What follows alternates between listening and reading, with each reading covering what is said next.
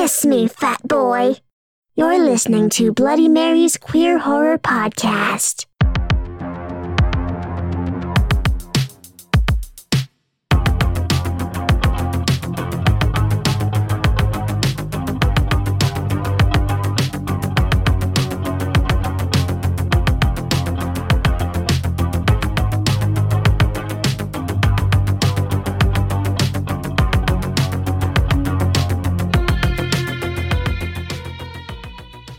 This is our Christmas show, and we're reviewing Gremlins. I'm the face of your late business partner that appears in your door knocker, Sean. My pronouns are they, them. And I'm straight from Jingle Hell, Alex. Also they, them. This is nice. Trigger warnings. Mainly just violence, and also a dead Santa in a chimney. Yes, and spoilers and swearing from us. Of course, of course.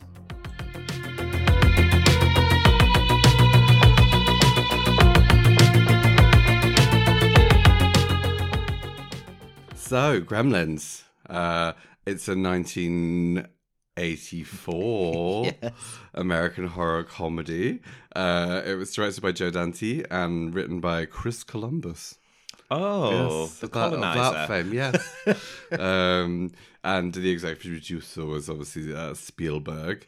It draws on legends of folkloric, mischievous creatures. I didn't write that. That cause malfunctions, gremlins, in British Royal Air Force going back to World War. That's what it says. Anyway. Any particular world war? Just, you know. So the film was the center of a large merchandising campaign. I think you can tell, like, just by how cute Gizmo was. Like, Did you have any toys when you were younger? I don't know, actually. Well, it's because it came out in '84. I was just a baby. I did have a gremlin toy, and I was... Oh. It was 2 years before I was born, but I did get it, but I hadn't seen it until just now, I think. Oh. But yeah, I had like a stuffed toy of Gizmo, and then in his belly, or maybe in his back, he had like a little ball, like fluffy ball like he with, could with pop the out. little ears, and maybe a couple of them. I don't remember. Ugh. But yeah, it wasn't as cute as actual Gizmo. No. So it opts for black comedy against a kind of Christmassy backdrop. As I said, Spielberg was the film's executive producer, with the film being produced by Michael Fennell. I don't know what that means. It's the Fennell countdown. Like you start singing where you don't know where I'm going with something. Fennell. And it was released in June in 1984 by Warner Brothers. In June? I know, weird, right? It was to do with not clashing with another release or being released in the when they realized there wasn't like anything coming out that would clash with it or something like that. But yeah, which is weird. Obviously, I mean, it was pointed out at the time with the reviews that it was like, why is it Christmas in June? But anyway, but I think a lot of people forget the height this of is summer. Yeah, I think a lot of people forget it's kind of Christmas themed, this film, because like when I mentioned that we were reviewing Gremlins for this, and they were just like, what, is it a Christmas film? I was like, yeah. You see, I mentioned it to a friend last night, and they said, "Oh, good, Good Christmas film, good Christmas film." It was both critically and commercially received very well, very successfully. Mm-hmm. However, it was heavily criticised for its more violent sequences. In response to this and to similar complaints about Indiana Jones and the Temple of Doom at the time, Spielberg suggested that the Motion Pictures Association of America alter its rating system, which it did 2 months of the film after the film's release, creating a new PG-13, and here 12 was also created off the back of this film. Oh, really? Yeah. So before that, this was a PG. Yeah. I mean, it is fairly brutal. I know. PG. It was obviously followed by a sequel, Gremlins 2, the new batch. Just to go off on a tangent about this. Go on. I know the US rating system is different to ours, but before a 12, it would have just been PG or 15. Yeah. That is a big jump, isn't Yeah, it? it is. What was the alternative in the US, do you know? It's just the same. Well, I don't know, actually. I guess it was 15. I'm not sure. Yeah. Who knows? I wonder why it's like 12 and 13 actually as well. Anyway, whatever. It was followed by Gremlins 2, the new batch. Weirdly, which is like the director's favoured film of the two, which is crazy because it's like really bonkers. Like it's like kind of almost unhinged, like ridiculous. But it is like it's like a cult classic, I'd say. I love it. But yeah, and apparently there's a third film in the works at the moment, Gremlins 3, but...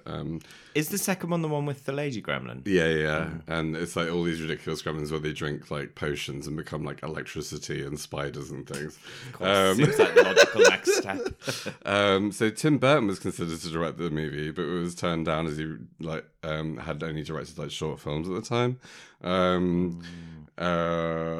Apparently studio execs, this is like just a list of trivia by the way, unformatted. Studio execs sent a note complaining the movie showed the gremlins too much, and Spielberg shot back with, well, why don't we cut them all out and call it humans? And what does it mean it shows them too much? I guess it's maybe like it's to try and make them more mysterious. I don't know, but it is a schlocky family film though, with a lot of violence. Yeah. Well, and actually, leading on from that, apparently it was going to be a lot darker and edgier. And Gizmo was originally meant to become a gremlin and actually become Stripe. But it was apparently deemed too confusing for audiences. Also, Billy's mother was going to be decapitated by the gremlins with her head rolling down the stairs. Imagine! Also, the science teacher, Mr. Hansen's death was originally meant to be a lot nastier with like lots of needles, and it was just changed to just the one syringe in the butt. What's his name, Mr. Hansen? Mr. Hansen. Hansen. Okay. So Hansen. There was also a scene that was meant to be like where they found like the aftermath of the gremlins attacking a McDonald's, where it's like they had devoured the patrons, including a baby, and left the McDonald's food untouched as a kind of like commentary on like it being garbage, I guess. But it was cut obviously for being too. It says cut for being too dark and sad. I think a dead baby in a McDonald's is a bit sad. Very sad to leave your McDonald's. What a horrible waste. The Santa speech proved to be quite controversial, and studio executives really wanted it removed because they felt it was like too ambiguous as whether it was meant to be funny or sad. I think it's quite obviously meant to be sad. Yeah. But apparently the director Joe Dante was quite stubborn and he wanted to keep the scene. Even Spielberg didn't like it, but it wasn't his film, so he let it slide. Oh. I think it's really good. I think it's like really dark though. I think that's like one of my favorite bits of the film. But yeah, I think so. All of the gremlins were animatronics. As I said, I think I told you that originally they tried to put gremlin heads on actual monkeys, and the monkeys apparently just flipped out and like trashed everything. Well, like real gremlins, I suppose. I hope they unionized. Well, yeah, like also like in the 80s, surely they would have had like more like animal protections than to allow that to happen. Well, I'm glad it didn't happen anyway because it would have been horrible. Yeah, I'm not sure they did have that many protections actually. Yeah, but well, you can understand kind of why, because each of the gremlins apparently cost 30 to 40,000 to make, and everyone who left a lot for the day of security would have to check their trunks of their cars to make sure they hadn't stolen one. Do you know how many there were made? I don't know, because it looks like in the cinema scene, like for example, it looks like there's trillions. I mean, I guess they don't all have to be as well articulated if you do it, because you don't see them all in detail. So some of them are probably just more like puppety. Yeah, because I noticed this one in the kitchen where you could actually see the pole coming off its hand at one of the shots, which I never noticed before. But anyway, yeah, so who knows? So some fun fan theories that I saw. Well, obviously, like also a lot of them talk about how annoying it is that it talks about like eating after midnight. Because it's just like, when is midnight? Like, obviously, there's like there's time zones, and like, what is it? Yeah, and when does it end? When does the after midnight end? Is it like 10 past is fine? It's only the immediate aftermath of midnight on the East Coast. Another fan theory, which these are just random weird ones I just noticed, but apparently there's a theory that Gizmo is actually like very old, like hundreds of years old, and he's very wise and a bit wiser than he seems, maybe like in his childlike way. And he specifically doesn't want to turn into a gremlin because he sees that his fuzzy form is more appealing to humans, and he'll be more likely to get his way and get what he wants. I don't know why they've. Where have they got that from? I don't know, they just make it up. It's not so much a theory as fan fiction. Yeah. And there is mogwai is produced sexually to produce good mogwai, but that reproduce asexually through water to produce bad mogwai, based again on no actual facts. Nothing. Yeah. Do you know where the name mogwai comes from? It does have like translations that mean stuff like demon and devil and stuff in different languages. I've forgotten to make a note of that, but yeah, it does have an origin. So there's a band called Mogwai. Yes, they took it from this film. Yeah. Oh, that makes sense. They did the soundtrack to Les Revenants. You remember that series? Yeah, Le Lake Pub. Le Lake Pub. Yeah, the soundtrack's incredible though, so good. I thought that kind of like fizzled out. Did they make another season of that? Well, no. So they did one series which was brilliant, and then they never got a remake, and then they never got a follow up. But then they did a US remake, which we started watching and thought it was shit. Yeah, garbage. So yeah, that's all the facts I have about Gremlins. There's a lot more kind of just random, like boring stuff I didn't want to repeat, but yeah, that was the stuff I found interesting personally. Thanks for sharing. You're so welcome anytime. Aww.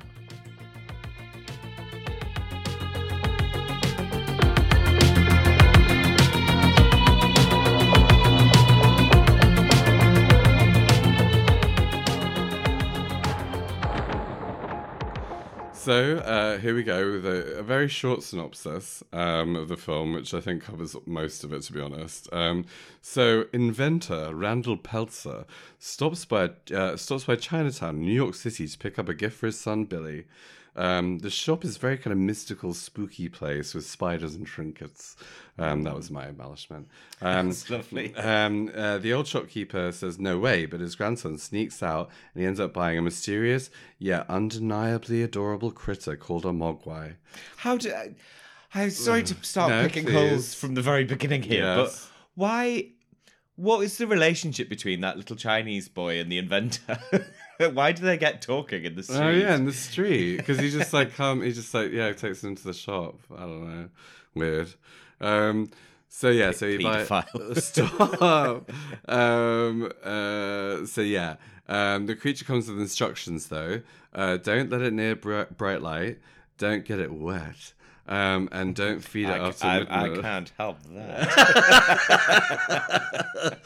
He names the creature Gizmo, and it's a gentle, well-behaved animal creature. But after not to mention adorable. And obviously they must have spent lots of time trying to make it the cutest thing ever, so that they could sell lots of toys. Yeah, because the other ones aren't that cute. No, none of them are as cute as. Well, they put like slime or like grease all over their noses and make them look all snotty and disgusting. The other ones, where like Gizmo's like a pristine princess. Billy accidentally does get him wet after saying don't do that. It's actually Corey Feldman's character who spills the water, but anyway. Corey Feldman works in a I think you say mysterious ways. Yeah, well, indeed, works in a Christmas tree sales place shop. And he's got to dress as a Christmas tree, which I really enjoyed. Yeah, he's like waddling around in this. Yeah, which makes his job 10 times more difficult to do. So Mogwai, Gizmo gets wet, and then suddenly those Mogwais just pop off him, like little balls popping off his back. And he looks like he's in lots of pain as well. Doesn't look like he's having a lovely time. Childbirth, am I right? Yes, from your back. So the new ones are like quite mean, and I'd say impish, naughty. Yeah, mischievous. They're not as bad as they get. Yeah, that's true. They do hang the dog up by. Yeah, anyway. But yes, anyway. So they trick Billy by cutting the alarm on a wire on his a wired clock in those days. Wired clock. Oh, archaic. And it says it's 8:20, so he feeds them a big thing of chicken, and they love it. And he tries to give some to Gizmo, and he's like, I love and then also, so he thinks it's 8:20 and it's after midnight. What is his sense of time? Yeah, I mean, sometimes he'll be like an hour or two out, but he does seem a little bit like dopey, doesn't he? Like, well, you don't have to be smart when you're so sexy, do you? So beautiful. I mean, I wouldn't know. I'm always keenly aware of the time. Because I'm so ugly. It's ugly o'clock again. I'm always keenly aware of the slow ebb of time as my pathetic, ugly life reaches its ever closer to its very distant end. Well, not for Billy. No. He's too beautiful today. This is the concept of time. Which is just another reason why he and I would make a perfect couple. Because he could be like, "Hey, what time is it?" And I'd be like, "It's blah blah blah." I'm o'clock." keenly aware. And I'll share it with you now. It's ugly o'clock again, I told you. So yeah, they eat all the food and they look really smug. And he's like, anyway, night then. And he wakes up and they've all turned into horrible cocoons. He also, in the meantime, has given one of the little Mogwai to a scientist, Mr. Hansen, at the school, weirdly, to investigate. And he also gets a sandwich, and he goes, nom, nom. And then he turns into a cookie. He also gets a sandwich. He also gets a snack. It doesn't get wet, though. Anyway, so they all turn into cocoons, and then they hatch from the cocoons, and they're the ugly, frightening gremlins, and they look like horrible monsters. So Stripe, the ringleader of all of them, who has a weird, fluffy stripe when none of them do. He's got little white mohawk. Mohawk, yes. Finds a local pool and jumps in for a little swam, and then becomes lots of them, and then it cuts to them all tranching down down the main avenue like an army. And yes, very stop motion. Yeah, very cheesy kind of plasticine gremlins. At which point they do lots of gleeful naughtiness and cause havoc and terrorize the town. So from then, that's where the notes end. But I can happily continue to what happens at the end of the film. But no details of any of the deaths.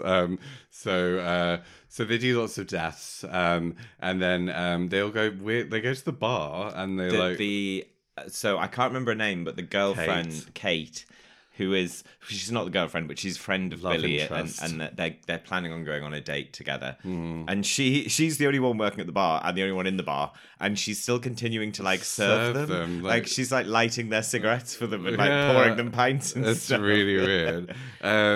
So that's one of the sites of the terrorism. Well, I suppose that's right. Potentially it is. But then they all leave suddenly to go to the cinema to watch Snow White. And this is one of those really weird details from kind of schlocky classic films. I always think this makes me think of it on Chucky, where the first malevolent thing that Chucky does is sneak out of the bedroom to watch the news. How do you know that off the top of your head? What? That's what the first because I remember I saw it not long ago, and I was just like, oh, is this an act of evil? Or is this not being someone who likes to catch up on current events? Evil. So while they're all watching it, and Stripe runs out of snacks, so he goes to the local shop to get some candy, and Billy and Kate and Gizmo blow up the whole cinema, killing all of them except for Stripe, who survives in the superstore. They notice him in there, chase him in there. There's lots of danger and peril, including chainsaws, bows and arrows, like blade, like spiral blade things. He gets thrown at his head. And then eventually he finds a little like I was say bird bath, but it's quite big for a bird bath. Is that what they're called? It's like a water feature detail. thing that you would see in like a garden centre or something. Yeah, and it is in the garden centre section, appropriately. And so he's like, oh yeah, water, get in. Yeah, water. Yeah, get in, man. And meanwhile, for some reason, Gizmo finds a pink car. And Because gay. Because he's a little gay. And drives for what seems like hours while everything else is happening. Well, it's just a tiny car and it's a big shop. He eventually gets to where the action's happening, and shoots up through like a spade that then flings him against a wall, and then he kind of opens the blinds and light comes in. But you forgot to say that Stripe has his finger in has his acquired water. a gun by this point. Oh yeah, he's from shooting like a at Billy. gun cabinet and is shooting at Billy. Anyway, so then that's also happening, but he's also getting all bubbly on his back from and to make new ones. But then they open the blinds and the light comes in, and is it meant to be daylight actually, or is it just light? I don't know. It's daylight. It is daytime, isn't it? Well, because it's nighttime when they're all at the cinema. But maybe it's late. Well, I mean, it becomes morning eventually, doesn't it? Snow White does go on for quite a long time. It's true. That fucking Hi-Ho song goes on for long. And then, he gets all like the light on him and he starts melting. And then falls in the water, but then jumps back out only to melt more on the floor. So then they go back to the house and they're like, phew, glad that's all over. Oh, they've done a little kiss by this point, though. Oh, yeah, but Billy randomly kisses Kate when they get in the shop for no reason. Well, I think it's because he thinks this could be the end. This could be the end of me. So they get back to the house and all safe and sound, and they're like, "Oh, what a crazy night!" And on the news, the broadcaster's like, "Oh, there was mass rioting in this small town, and some people say they saw green little men, but ridiculous. Of course, it was rioting." Blah, blah, blah, blah. Then. Oh, I actually don't know his name. The old man from the shop. I think I saw on the credits. I think he's just called Grandfather. Okay, so Grandfather suddenly appears. He's indoors in the house, isn't he? Actually, yeah. Lets himself out. Doesn't seem to have a lot of decorum, respect for privacy. I mean, if this was Texas Chainsaw Massacre, I would have endorsed him being murdered on site for breaking an entry. Gizmo, a happy ever ending. But no, so then he's like, "Give me back my Gizmo, you stole it." And they're like, "Oh my god, I'm so sorry. It really shouldn't have let this happen. It was really bad." And he's like, "Yeah, well, you people, you're always just like taking things from nature and you don't respect them and you ruin them. Anyway, bye." But then he has a little and message. And then he's like, says, "Me, me, me, me, me, me, me, me, me, me, me, me." With doesn't do that. Something similar though. And oh god, I was going to say Mr. Miyagi. That's so bad. But yes, no, it's very similar to Mr. Miyagi. He does have that vibe. He goes like, "Oh, he has a message for you," but he's like, "What? You understand him?" He's like, "Yeah." And then the ridiculousness of that is then like completely overruled by the fact that Gizmo just comes out and says, "Bye, Billy," in English. Oh yeah, because he's just like, "You just have to listen," and it's like the whole time he's been talking English. Because earlier he'd be like, "Bright light, bright light." But yeah, so then so they didn't try and keep him, which I guess is fair enough. I think they accept it. They did fuck up quite severely. So then they just like poodle off down the street, and he's just like, it looks like he's walking through some sort of painted Christmas card. It does. And that's the end of the film. So that was a whirlwind tour of the film. I thought maybe it'd be worth. I've made some notes about some of the main characters I wanted to talk about a bit more. Go on. Can I start with a few points? I know. I've said I will go. I'm joking. Go on then. My biggest question throughout Well, there were two, but one of them was bigger than the other. Is when before all the madness starts, when Gizmo is just the only Mogwai, and everyone who meets it's just like, oh, it's so cute. Nobody says, what is it? Yeah. They all just accept this new creature that they've never seen before. And I think that's strange. I think because it speaks, I think that's especially strange. I think if you just met like a weird, like exotic animal, you would just be like, "Oh, what?" And then you'd be like, "Okay, I suppose." You would. And you know what? If I came home one day and was like, "Look, what I've got," and I had a little like, I'd be like, boring. I'm not you'd even say, looking. what the fuck is that? That would be the first thing you said before you started cooing at it. Yeah. And the other question is, they're not told by grandfather when he gives the 3 rules. He doesn't. No, he doesn't. The little boy does, doesn't he? When the boy gives the 3 rules to the dad, he doesn't say also, don't feed it after midnight, but when you do feed it, you should feed it this. And my question would be like, what does this thing eat? Like seeds? Seed? I think by the list thing, it just eats everything, but it has to just be. But one of them has midnight. a fucking sandwich, doesn't it? Yeah, exactly. They have a pile of chicken. Yeah. And eat candy, popcorn. What's the thing? All A sorts. beer. Beer, yeah. love a Some of them beer. are smokers. Yeah. Great. So, did you get everything out that you need to say? Yes, I mean, I have other things to say, but please do go on. So yeah, I thought I'd do a little whistle stop tour of the characters to flesh them out a little bit more because you don't really, in that little like snipsy that I gave you, you don't really get to know them very well. So Billy, it's just like literally the most beautiful man ever. You know what it really made me think of? What? Can you remember last Christmas when we did a podcast and we did Silent Night, Deadly Night. Silent Night, Deadly Night, and he was also the hottest. Also beautiful. Who's the more hottest? I think Billy is. Do you? Oh, I don't know. So I would normally prefer a dark-haired babe, Beauty, but the one in Silent Night, Deadly Night. Remember when we saw his hairy bum? Oh yeah, the little wisps of hair. Yeah, I think he's way hotter. Actually, He was more like hunky. Yeah, Billy's more twinky. Yeah. But I don't know. I like his like beautiful thick eyelashes. Yeah, he's very beautiful. Very doughy. Yes.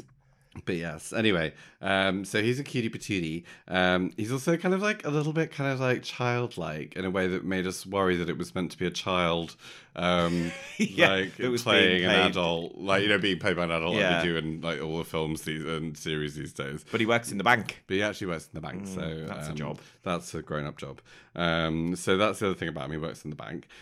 He also has a dog that he loves Called Barney. and he loves illustrating and comics, which doesn't really come up a lot, but yeah, it's explored further in the second film. Is it? Yeah. Well, is he in the second film? Yeah. Both of them are, Kate and And his potentially his his untidiness around his hobby is the root of this problem, because it's a little bowl of water that he's got his paintbrushes in that causes Gizmo the initial pain of labour. Yes. What was that called when Eve has to give birth? That's called like the pain of birth. Who's Eve? In the Bible. It's a rather random tangent, but they like there's the whole thing about like how like God makes her like the pain of birth really unbearable, whereas if they'd stayed in the garden, I don't know, maybe she would have just slipped out, popped them out of her back, or just like shot them into the air like fish do. Oh no, the man does that, and then the woman goes and just like catches them all. Also weirdly, he's friends with Corey Feldman's character, who's like a literal child, and they hang out. Like, it's quite sort of odd.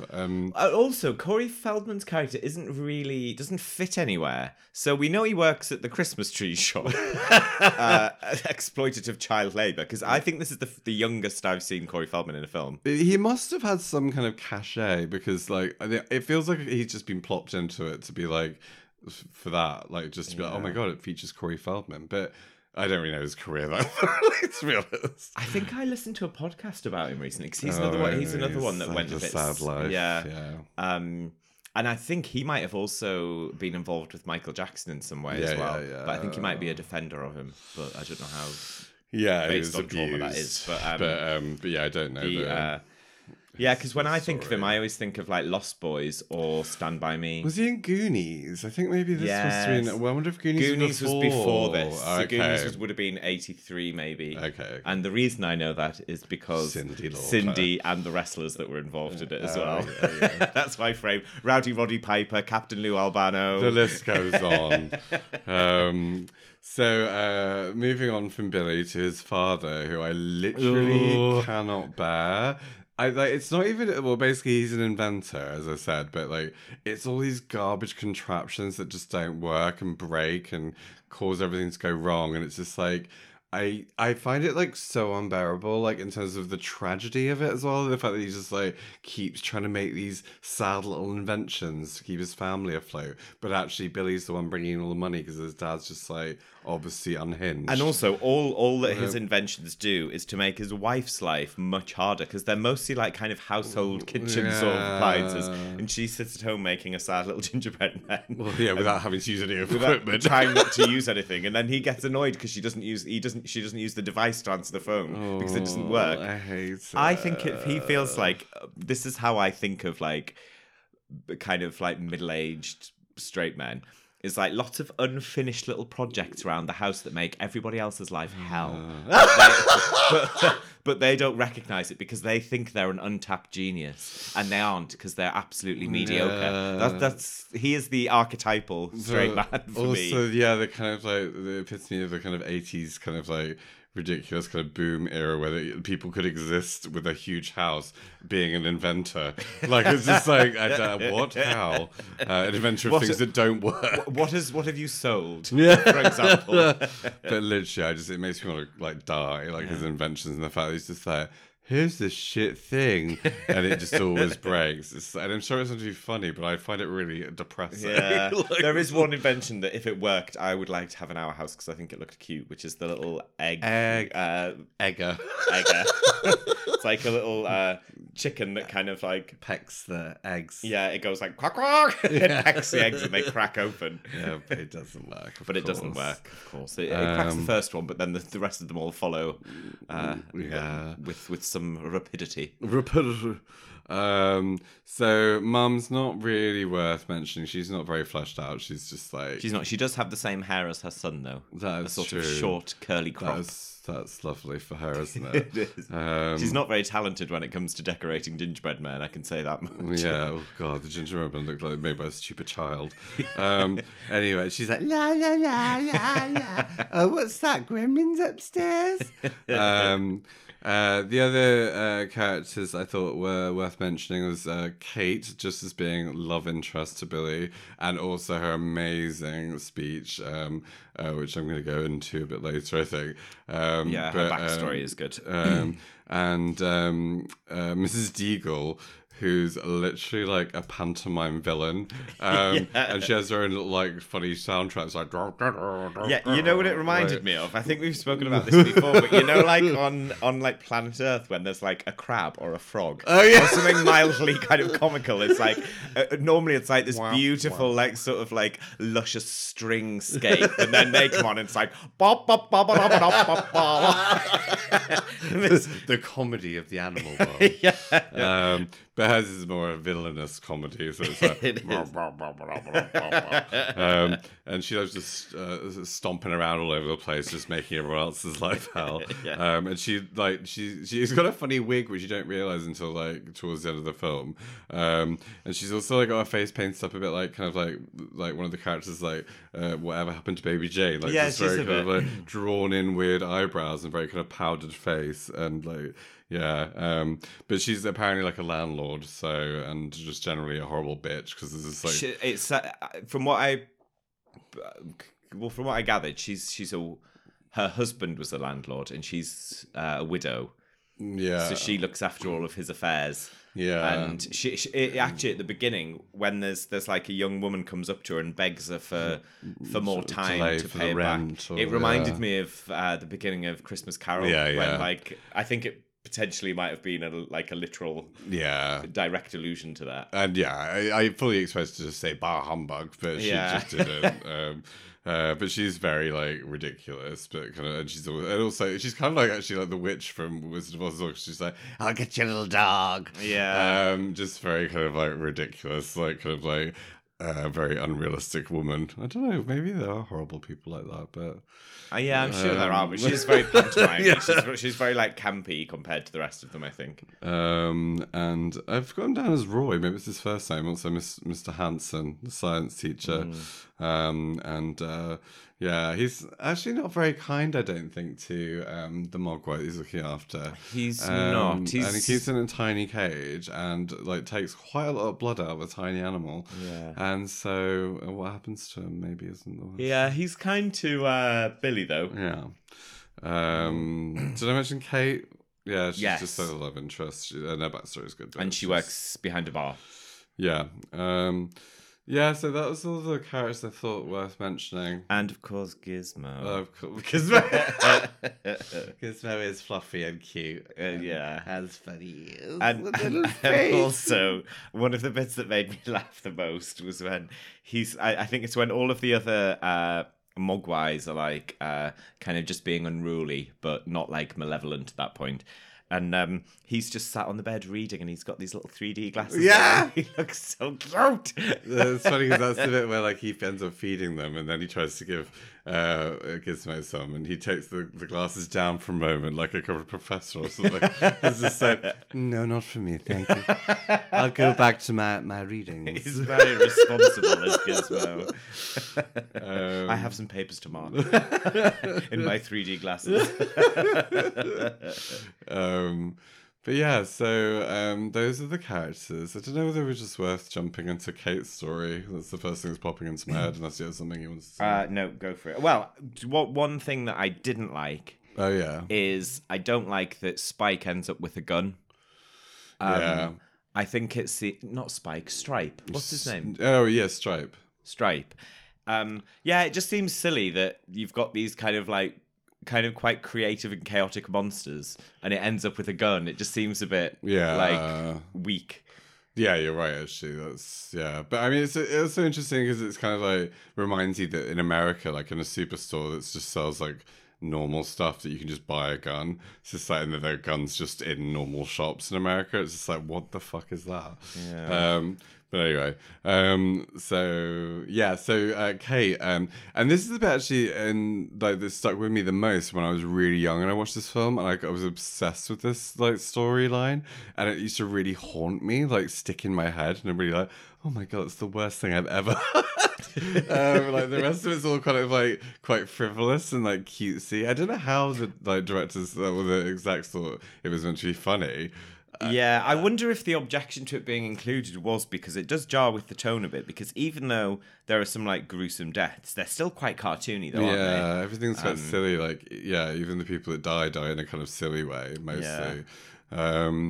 But yeah, so I haven't got Kate's story verbatim, but I'll try and retell it best I can. So she basically, it's a weird moment where she just becomes all wistful and talks about why she hates Christmas so much in the middle of all the carnage. Hilariously, Billy is like running around trying phones. He's only half listening. Yeah, he's just like, yeah, whatever. But she just like goes off into her own world and just starts this monologue about like why she hates Christmas. And basically she tells this story about how her dad goes away for business or something, and then her mum and her like getting ready for Christmas, all excited, but then suddenly realizing dad's not coming home and they can't get in touch with him, and still can't get in touch with him on Christmas Day, and weeks go past and they're like worried to death about where he is and like what's happened to him. And she says the house is very, very cold, so she went to the chimney to light it to warm the house. and when she got to the chimney, she could just smell something awful. So she calls. I don't know, who she calls. I don't know, like somebody to clear the chimney anyway. Thinking it's just a bird or an animal that's like got stuck in there, but actually no. It's her father. It's her rotting, stinky father. And your rotting, stinky father. His plan was that he was going to come down the chimney on Christmas with his hands full of presents. He slips and breaks his neck and ends up just being stuck in the chimney. Dressed as Santa. Yeah, rotting to death in the chimney. What a festive story. Fa la la la la la la la la. I mean, it's fair enough that she doesn't like Christmas. Yeah. Stinky dead Christmas. But yeah, isn't that just like the most like horrible story? Like, it's like, it sounds like one of those kind of horrible stories that you find it was true some like way, but like, it's just like, it'd be like, oh my God, imagine if that happened to you. But I think the moral of that story is, if you're going to do an elaborate, potentially dangerous surprise for your daughter for Christmas, let your wife know. So that if you don't arrive on schedule, she can maybe check in the chimney. Clear the chimney. Well, I mean, he did slip and break his neck anyway, so even if she knew. Breaking a neck isn't always fatal. Oh, that's true, yeah. It could have been like... He could have suffered in there for weeks. He could have. He could have just breathed his last breath just as he was found. It could have been like when Carrie found Big, just like that. I think you were saying, where she could very clearly have saved his life. I think you say, what was that film? Is it The Mist or The Fog or something? What's that one? Oh, yes, The Mist. Maybe we shouldn't say what that is, but yeah, it's just like where you think all hope's lost, and then it is, then it isn't, and then it is again. But yeah, so yeah, I think generally that's kind of like all. I don't think that's sounds so about the song. I think it's kind of just like silly and quite kind of fun and like weirdly dark in a way that like basically I feel like they could have kept it so light that it was just like then there was no deaths essentially, like, and it was more PG. Yeah, and it was more just like pranks and mischief. In which case, it probably would have just been described as like a fantasy film or something rather than a horror film. It's sort of like, I think that it's like the deaths are what push it over into horror, but a lot of them are quite comedic, so it's kind of like strange. But actually, off the back of this, it actually did spawn a lot of like spooky, tiny monster films like Ghoulies and things like that. So it did like, I wonder if Critters was before or after this actually. But yeah, like small horror like monsters. So Alex, they them. But yeah, so but it's just like it's not like scary. No, it's not. I mean, was it scary as a kid?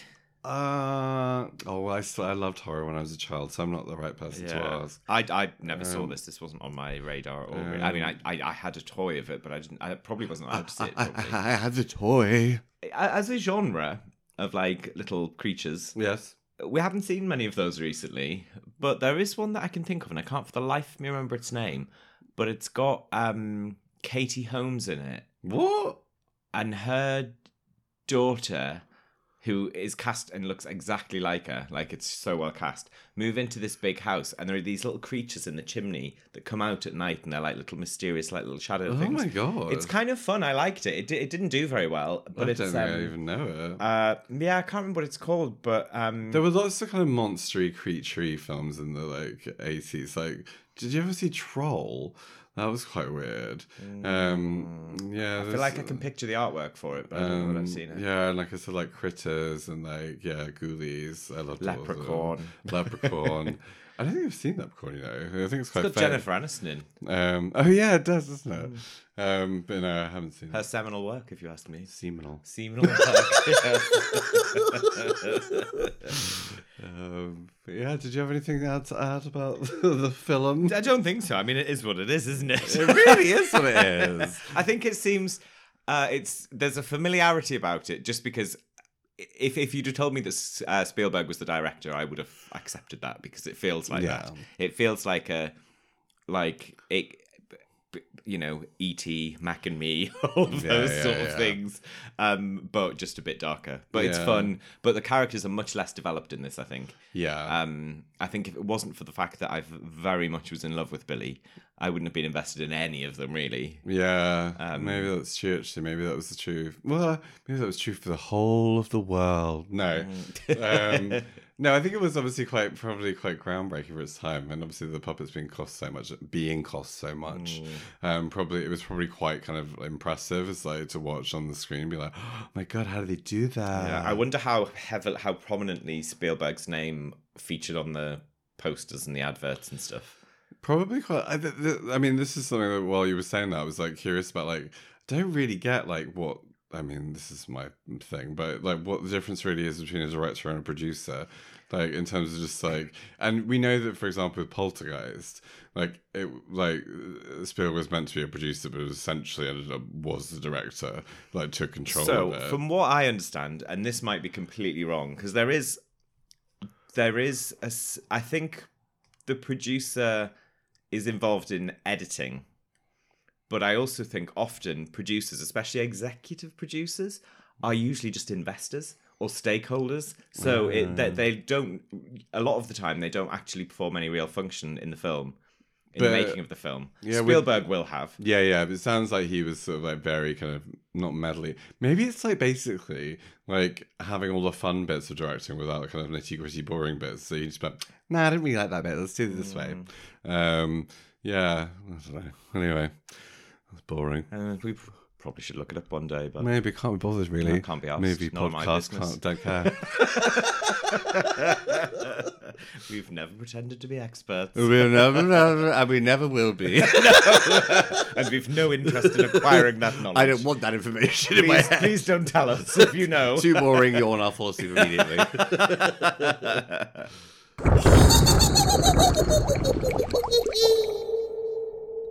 Let's talk about representation. Shall we? Let's. Why not? Oh, fun. Should we start with women? Women, yes. What do you have to say about that? Well, I mean, like we said, none of the characters are very well developed. Yeah, I guess like Mrs. Deagle is probably, well, she's like a cartoon, but like she's probably the most developed character, and she's a woman. But she's also ridiculous and a villain. So. Yeah, she. I think she's too cartoony to think of her as a real representation of a woman. Yeah. She's got like kind of child catcher vibes. Yeah.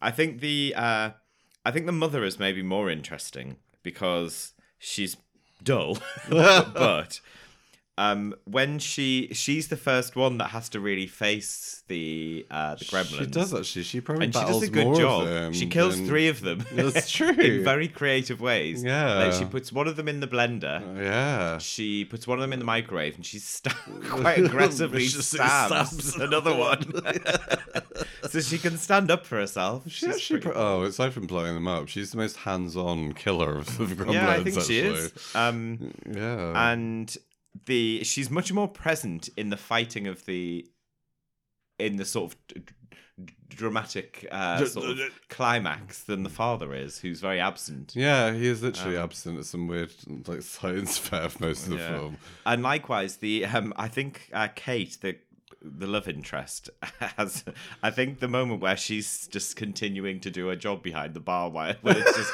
full of gremlins smashing the place up is very funny. And also she uses a camera to like scare them all away. True. She figures out by herself about the bright light. Yeah. So yeah, I think both of those deal well under pressure. They do deal well. Both in the absence of there being any men around. Yeah. I just remembered also the downtrodden wife of that drunk guy who's obsessed with the gremlins. I think they die, but like. Oh yeah, well they do because the police find out about it, don't they? They get hit with the. Do they say they're dead? I think so. Wow. Yeah, they get hit with snowplow. A snowplow, yeah.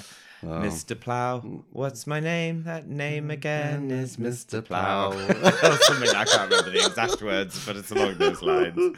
But she's really sad because she just looks like she's so traumatized she doesn't know what's going on most of the time. She is, but I have something to say about him in a different section. Okay. So I think he's an interesting character. Oh, nice. So yeah, that's all I have to say about women, really. Oh, great. Shall we talk about people of color? I would love that, yes. So the only named person of color Isn't he the only person of color? I don't think I saw anyone else. Well, the Chinese people. Oh, of course. So the black science teacher, Mr. Hansen. Yeah. Who is handsome, I think. Yes, also handsome. Yeah, he is, again, not a very developed character, but is maybe a bit more three-dimensional just in the fact that he seems like a nice man. Yeah. But then is quite mean to he sees the mogwai that he gets just as like a specimen. Yeah. He's not like warm to it at all. He's also the first person to die in the film. Yes. So that's in not fact, ideal. I just looked at my notes. I said, black teacher, first to die. Yeah. Yeah, that's, first of the gang to die. Yes. And a bullet in his gullet. But yeah, it's interesting that they cut back on the needles. I don't really know why, because there was so many other kind of like gruesome deaths that like it's interesting that they just like cut back on him being like stabbed with like millions of needles and just had one on his bum. It's just like a bit like yeah, I guess it's just I wonder if there's something more problematic in a film that kids will see about a needle being used as a weapon rather than maybe especially as like, I don't want to go too stupid about this, but like 1984 in the AIDS era of AIDS, a needle as a weapon. But yeah, I guess the needle is just a revenge from the Mogwai who had been. Yeah, I mean, like I kind of like thought he got his comeuppance really because he wasn't very nice and did he deserve to die though? Yes, no, he didn't. I mean, nobody deserves to die. Well, some people do. Oh, Mrs. Deagle did.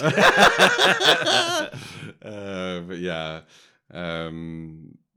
So the Chinese characters, I think, are more problematic. Yes. So first of all, there are two of them who probably have as much dialogue as the science teacher does, and as other minor characters with names, but they aren't named. On the credits. True. He's called Grandfather. Yeah, weird. And the boy is called Chinese Boy. Whoa. Yeah. Really? The Chinese boy is like obviously very like westernized and is American, I guess. He speaks with an American accent. He's got a little baseball cap on. But then the depiction of Chinatown, which is the first thing we see, is very much like everyone's wearing those like kind of triangular sort of cone hat things. Yeah. And it looks very chaotic and dirty and kind of like kind of just not very civilized. Yeah. And I think the whole nature of that shop, which really, really reminded me, and I think it probably is a trope, but I don't recognize where it's from. But the idea of this, can you remember on one of the Simpsons Treehouse of Horror, where Homer gets the hand, the monkey hand. It's either the monkey hand or the evil Krusty doll, but he gets one of those from this like kind of mystical shop. But it must be inspired by this. Yeah, surely. and the guy who runs it looks very much like the guy. Right. And it's like it's this idea of this sort of like Eastern mysticism versus like Western like rationalism. There's something about like oh, look at all this junk, blah blah blah. Yeah. But I've got this thing that I've manufactured and it works. What are these? What are all these trinkets? And there's something about him being this sort of like mystical character that feels a little bit uncomfortable, I think. And then his thing about like, you people do this to all nature, and it's like, and the you people there seems to be about Westerners or Americans, white people. And it's probably true. Yeah, but it's also playing up to this whole like, we're at one with nature, we're mystical, spiritual beings, and you're all sort of, I don't know, it just feels weird now. I can see that it probably no one would have batted an eyelid at the time. No. White people wouldn't have anyway. But I mean, like, it's very kind of like of its time sort of trope of Chinese older mystical man, like, and actually it was reminding me of the character in Kill Bill 2, Pai Mei. Yeah, I thought with that kind of wispy white kind of long beard. Yeah, just like, and he just appears in the house. Yeah. He's there's probably a lot more to drill into in terms of how problematic it is, but I don't really know enough to talk about it. So. But yeah. Shall we talk about queer representation? Sure, please. Do you have anything to say? Well, you're probably going to step on this kind of quote that I found today, but please go ahead. I'll What do you want me to go? Yeah, you go. So I thought there were one sort of like campy moment, and then one sort of queer reading, which is that. If it wasn't for the sequel where we meet a lady, lovely lady, the Mogwai and the Gremlins all seem to be kind of genderless. And more specifically, they are technically hermaphrodites. Yes. In that they don't need a partner to reproduce. Yeah. Which is interesting. I'm not saying that I mean, human hermaphrodites don't exist today. No. But if they did, I would embrace them into the fold of the LGBTQ community with no questions asked. Yes. So did you have more? No. Okay. So no, it was funny today because just by pure coincidence, someone posted to an Instagram feed called Queer for Fear, which is a queer horror thing, which I hadn't heard of until today. It's someone called Heather, who is queer for fear, but also Dr. Horrordyke, she goes by. Apparently a leading queer expert in queer spectatorship of film. I don't know what that means. Just watching? I don't know. But anyway, she said that it's quite. She sees it quite a kind of queer film in so much as like, she says, "I'm Team Stripe because their little band of movie-going and bar-trashing gremlins perfectly represent the queer community." Sure, Gizmo is adorable, but Gizmo exists to entertain the straight masses with sweet song and adorableness. I'm here for the naughty gremlins who just want queer bacchanalian celebrations that threaten and dismantle the cis-heteronormative society that tries to keep them from existing and can't handle their existence. It's so funny because they are quite fun-loving. They are. I relate to them more than Gizmo. Although sometimes I do just want to sit on my bed and read. That'd be cute. Oh yeah, the like campy bit that I didn't mention was when you see, after Mrs. Deagle has died, when you see in the bar one of the gremlins is dressed up as her. Yes, has her wig on, and I'd never clocked that before. It looks like it's Stripe's girlfriend. Oh, Stripe. It is Stripe, yeah. I keep getting Spike from Buffy and Stripe. That's mixed up. But yeah, dressed up as her. It's like the original Lady Gremlin, which I'd never clocked before. But anyway, there she is. But she disappears after that. She's not in the cinema. He obviously dumps her. Yeah. Dumps her ass. Yeah, obviously doesn't find her as attractive when she's Mrs. Deagle. Anything about disability? No, I mean, I was going to mention something about Mrs. Deagle's chairlift, but I'm not sure. There's no kind of, I don't know. That's not enough, really. Well, no, that hadn't really occurred to me. The one thing that I picked up on, and I'm sure it probably does class as disability, but it's about the sort of, he seems like a bit of an abusive husband that talks about gremlins at the beginning, and then him and his wife get crushed with the snowplow. Yes. So he's a veteran, from what I can gather. Yeah. And he talks about, he introduces the idea of the gremlin as it being something that interfered with the aircraft during the war. And there's something about his behavior that strikes me as a bit PTSD. Right. And which is very common for veterans of war when there were even now, but especially when there were times where you couldn't kind of get therapy as readily as you perhaps can now. Sure. And yeah, there was something in that scene just before he dies, and I can't really remember what it was that made me think, because we were talking about how like she's very, very positive, but she seems a bit downtrodden by him because he's quite awful to her. She's like quite kind of wide-eyed, but in that kind of zombie way, where she's like, "Yes, it's Christmas. Yeah, this is a lovely wonderful time of the year." Yeah, and there was something he said. I wish I could remember it. That just made me think, oh, maybe he's like suffering from PTSD. Yeah, and that. Yeah, the gremlins are all too real. Yeah. A manifestation of his fears. Indeed, yes. So, but yeah, that was as far as I got anyway. Yeah. Great. Shall we do the awards? The awards. Let's do a Christmas version of the song. Okay. Let me think. How can you make it Christmas? A cappella Christmas. Last year we did Oh no, that was at the beginning. We did welcome to the spoopy bit, spoopy bit. Yes, jumping ahead. This isn't the spoopy bit though. This is no, it's the awards. It's the awards. But we did that one already.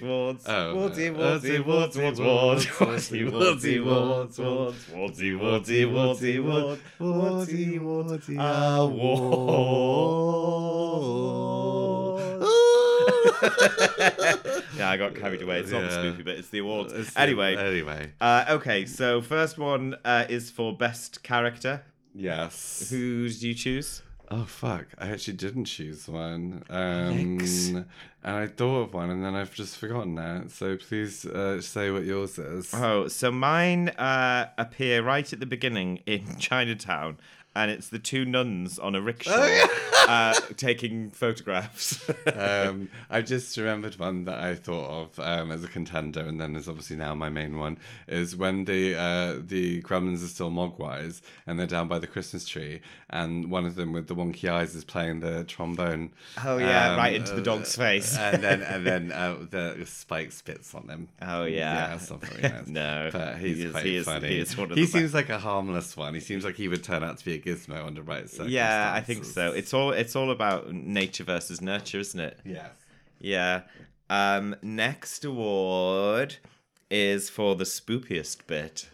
Well, for me, what I was going to say for this bit is it's more of a chilling bit, which is the speech about the dead dad and the thing, because there's nothing spoopy about this film. No, there isn't. I put that as well, but there was another bit which I think, and maybe I just liked it as a visual, like rather than finding it spoopy, but in the cinema, when Kate and Billy are behind the screen and you see the silhouettes of all of the gremlins approaching, cool. It looks really cool. Yeah. Again, not terrifying. No. But good.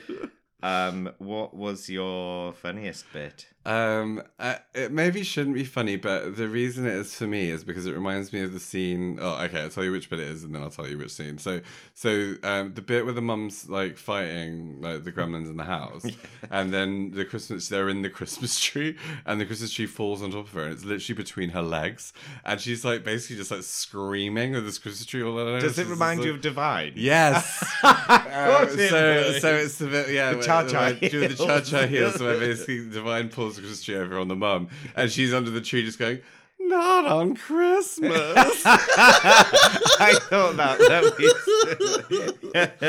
So yeah, that was my funniest. I had two funniest bits. Well, three if you include the 3D glasses. But the when the Mogwai is in the cage in the scientist's room, the scientist puts his sandwich down, and the Mogwai just goes, "Yum, yum." And I also like it when the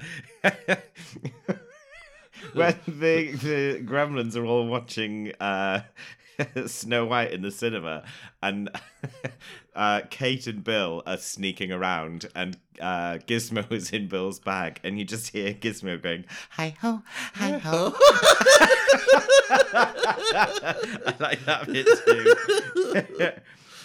What do you think was the best death? Well, I think it could quite easily also be included in the funniest moment. It's obviously Mrs. Teagle's death. Which I don't think we've described. No, I was saving it for this bit. Actually, a funny bit about that is that before the hilarious bit is that when she first sees the gremlins, she thinks they're Christmas carolers, so she comes out and they're all singing Christmas carols. Oh, yeah. So that's like a great beginning bit anyway. That whole sequence is brilliant. But then also she's talking about to herself saying, oh, they've come to get me, but I'm not ready. It's not my time. And I wonder if that's sort of an allusion to kind of Scrooge and the kind of like, or she thinks she's sort of like basically brought demons upon herself to come and kill her, which I thought was interesting anyway. Like just a tiny bit. She said, I'm not ready when she gets into the stair lift. And so basically when she gets in the stair lift, it's been tinkered with by some gremlins. And weirdly, it's like a roundy one that goes way up into this giant house that she has. But in some way, it just seems like it never ends. And because they've tinkered with it, it just goes super speed. So she's going, wow! It's just like really amazing. And then just like it cuts to the outside of the house, and then you just see her flying out the window. And then where does she land? She just see her legs down, like sticking up. Look at the snow. It's very brutal, but it's very funny. Yeah, that is by far the best death. Yeah, in any film, maybe. Maybe. We screamed. Worst death? There's quite a lot of kind of boring deaths. Like, I think the science teacher's death is quite boring. Yes, because all we see is him reaching his hand under the like laboratory desk thing, and then he obviously gets like bitten or grabbed or something, and then next we just see his bum with a needle in it. It's interesting though because like I was thinking, put the needle in it. It's interesting because obviously they cut back on the fact that the gremlins actually eat people, because that you don't see any kind of like, you see them being scratched or bitten, but you don't see them actually eating flesh, which I guess is like... Do they eat people? Well, from that scene that was going to be in it from the McDonald's, where they were eating all the people from the McDonald's, but I guess they must have made a decision that they don't want them eating people because it would have been too gross. Yeah. And I wonder whether that, like, on top of the fact that they just like cut back on all the needles for his death, made it quite kind of like bleh. Just kind of like, he's not eating, he's just got one needle in his bum. Yeah, that's enough. Yeah. What do you think is the queerest moment? I think just the lady gremlin, the original proto lady gremlin in the bar, with her little Miss Eagle hair. Yes, I think the fact that any of them can give birth is the queerest moment. That's the queerest moment of all. Yes. And need I ask who the sexiest character is? Need I? Must I? Should I? Will I?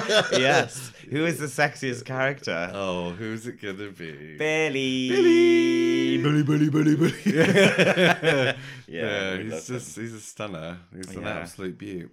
Actually, funnily enough, he's still doing like sort of convention circuits, and he's actually like aged very well. I saw him introducing a screening of Gremlins 2 at Prince Charles Cinema a few years ago. In the flesh? Yeah. And he just looks like Billy, but just like an older like dad version. It's still Does very he? hot. That's interesting, because I looked him up because I wanted to find out if he was old enough to fancy. And he was 20 at the time. Yes. I thought he looked quite unappealing today, but maybe it wasn't. Well, it was a few years ago, but I mean, it's still like... I mean, it has been quite a rough pandemic, hasn't it? It has. It's been quite rough. Oh, it has been rough, Catherine. But yeah, he's beautiful, and he's also beautiful in Gremlins 2. I wonder if he'll be back for Gremlins 3. They'd at least give him a guest part, probably, wouldn't they? Who knows, really? Who does know? So, the big question is, how many Christmas puds? Oh! Christmas. Now, if I remember correctly, and I do because I re-listened to it very recently, our last Christmas episode, we got very giddy and gave it 10 Christmas puddings. Yeah, it's our highest rated film was Silent Night, Deadly Night. And it's one of our lowest listened to episodes. Yes, so go stream. Yeah, also go watch Silent Night, Deadly Night. It's incredible. Oh, it's so underrated. Yes. Like, not only is it the best like Christmas horror film, but it's also like one of the better slasher films from that period as well. Yeah, so funny, so good, so and amazing. weirdly follows the perspective of the killer from start to finish. Yeah. There's never any mystery about who he is. Yeah. It's great, and he's so hot. Very. So Well, hot. I still maybe say he's the hottest killer in any slasher film. Yes, agreed. But yes.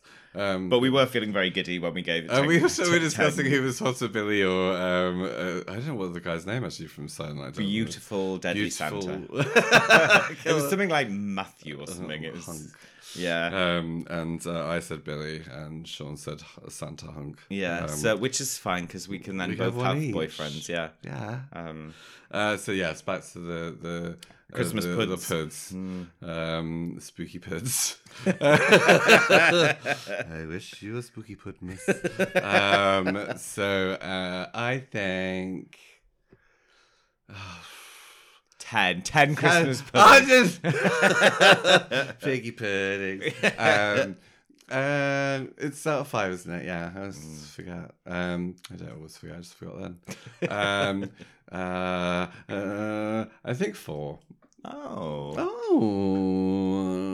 it's just like, I think it was very important to me growing up. And I must have seen it like 5 million times, and even this time I had a lot of fun watching it again. I think it's just quite a fun film. Like, it's not scary. I'm like, I kind of also feel like maybe it's like borderline even not horror. It is, but it's just like I think it's family horror. It's like kids horror, which I think is still horror. Fair. I would say you changed my mind. I was going to say 3, but I'll say 3.5. It's loads of fun. I just think I was expecting a bit more because I hadn't seen it before. I don't think, Yeah. or maybe I had, but I just couldn't remember it. I was expecting a little bit more in terms of like story and characters, and it's a bit light on both. Yeah, but it yeah. is lots of fun. It's good fun. Yeah, it's got a silly, fun Christmas romp released in summer. Yes. So 3.5 and 4. That's 7.5 pumpkins. Wow. Not pumpkins. Oh. No, Christmas puddings. The forbidden Christmas word, pumpkins. So yeah, did well. That's well a done. lot of puds. That is delicious. A lot of puds. Too many puds for me. I think they're disgusting. Oh. Yeah. Okay. Well, that's that. That's that then. Merry Christmas.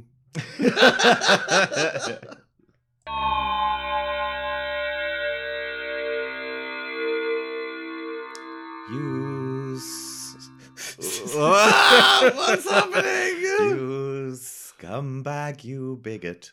It's time for the spoopy bit. I was wondering where that was going. Merry Christmas, the spoopy bit. And the spoopy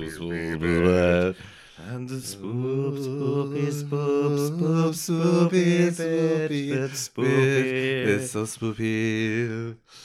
And the we've changed songs. Oh, it's like a mashup. Of silence. Anyway, it's the spoopy bit. So this story begins with a big tree. Oh, please. It's in my mind. So it's not just any big tree, it's the world tree. Bigot tree. The biggest tree. The world tree, which appears in many religions and mythologies, including in Native American culture and in European. Oh, yeah. I And, think I'm familiar. Yeah, so I'm going to be focusing on Greek mythology today. Fun. And you'll find out why. We haven't done as we Greek go on. before. Nice. No. So in Greek tradition, the world tree was an oak tree that sprouted when Zeus got married, and the roots grew all the way down to Tartarus, which was a far underground abyss that served as a dungeon for the banished Titans. Yes. So it's a cosmic tree of sorts that connects the underworld with the terrestrial world and overworld. and the overworld and its branches with the celestial world. Nice. And apart from during the 12 days of Christmas,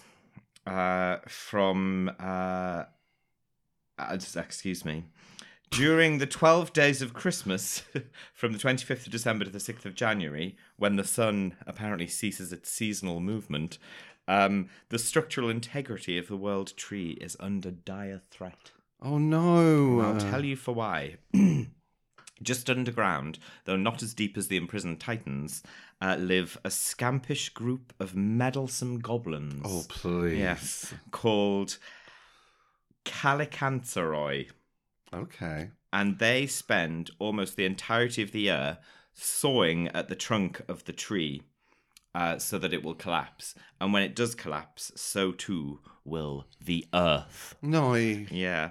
It takes them almost a year to complete this task, but they never reach completion because come Christmas, they are allowed to come to the surface and wreak havoc on human beings.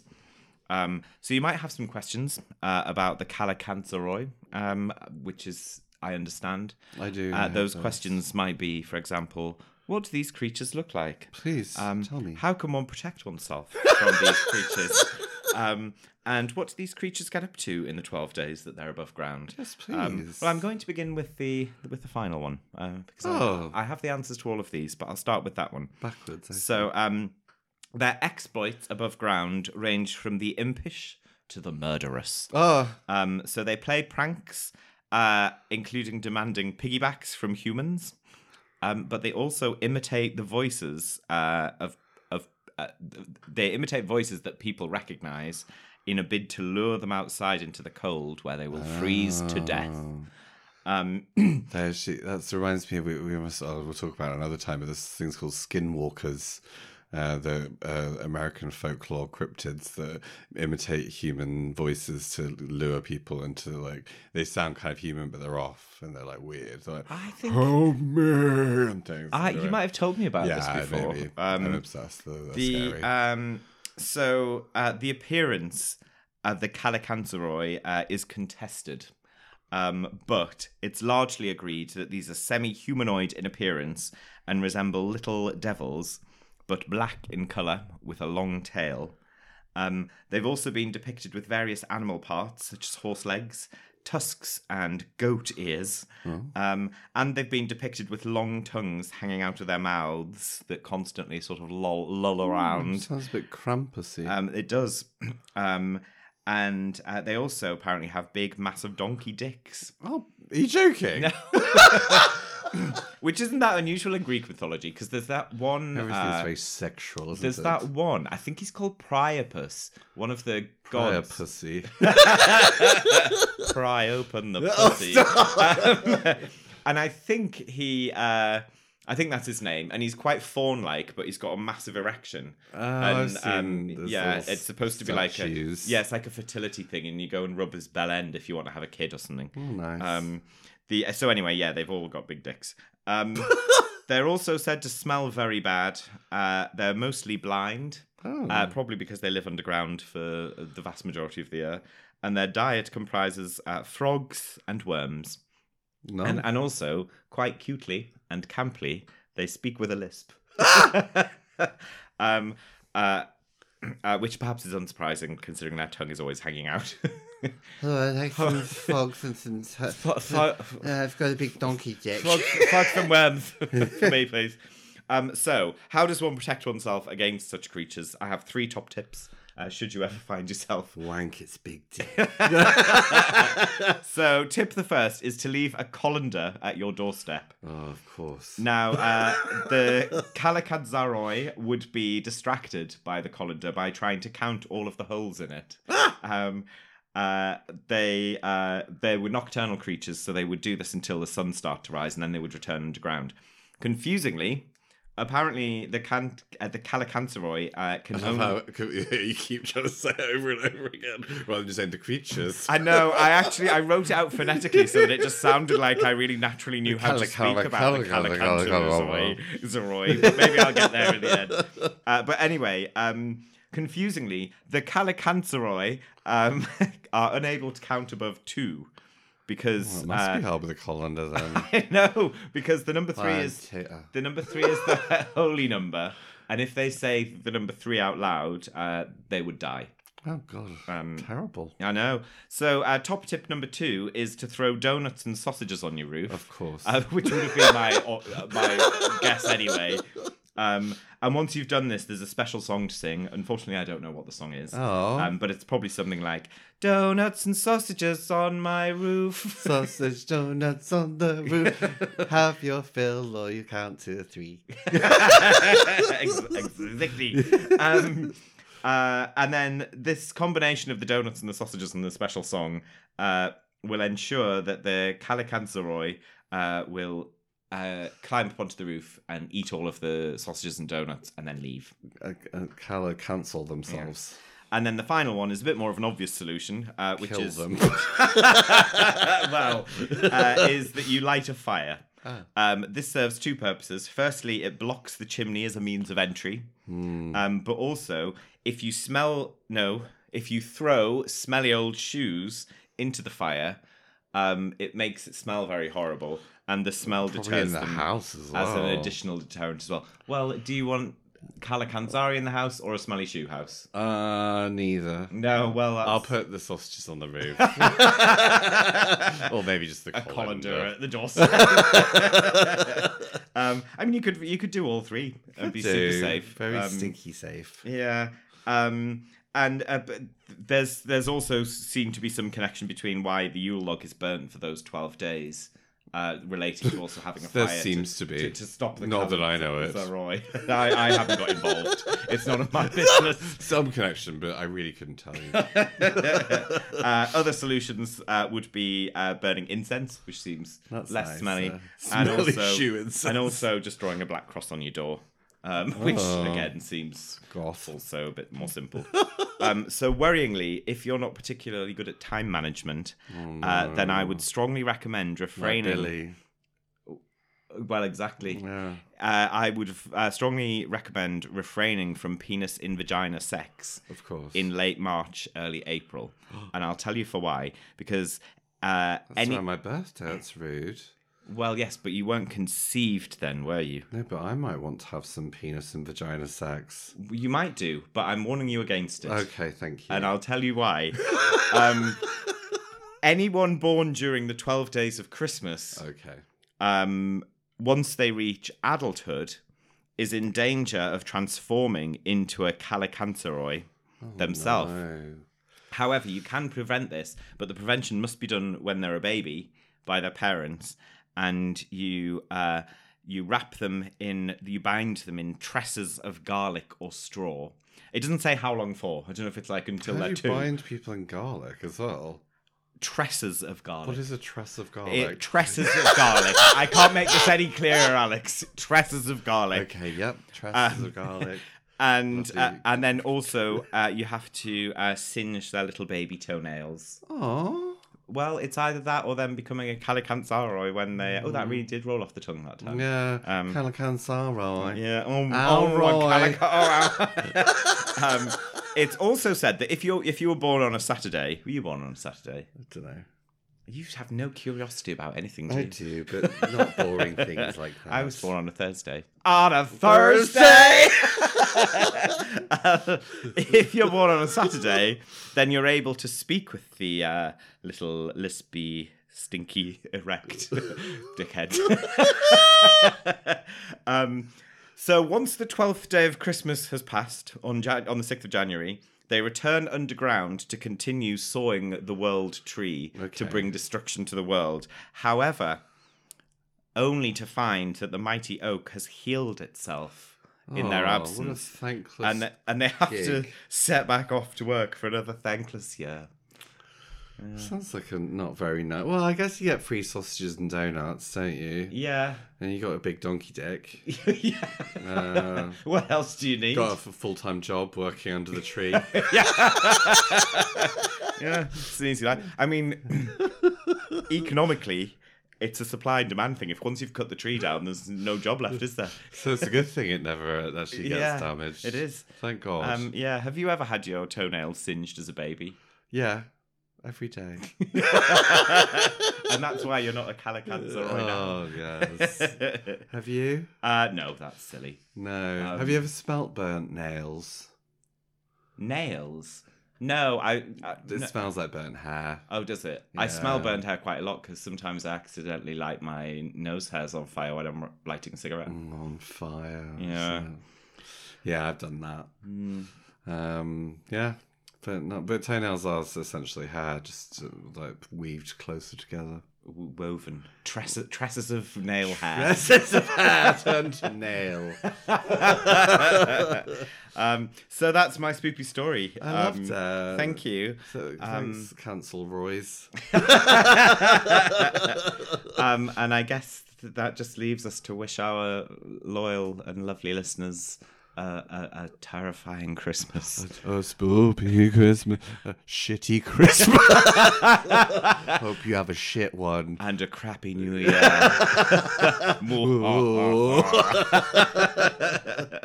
And also, don't forget to put your colanders out.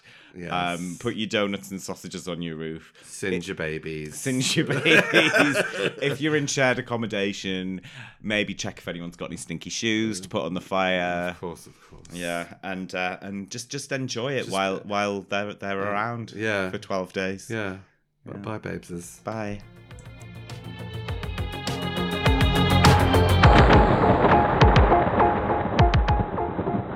If you're enjoying Bloody Marys, please subscribe, like, and review on whichever platform you listen to us on, and share with your friends. You can follow us on Instagram at Bloody Marys Podcast, and that is Marys with a Z. And you can also find a link to our spooky Spotify playlist there as well. Our theme tune is by Pink Pound, and you can follow them on Instagram at Pink Pound Sound.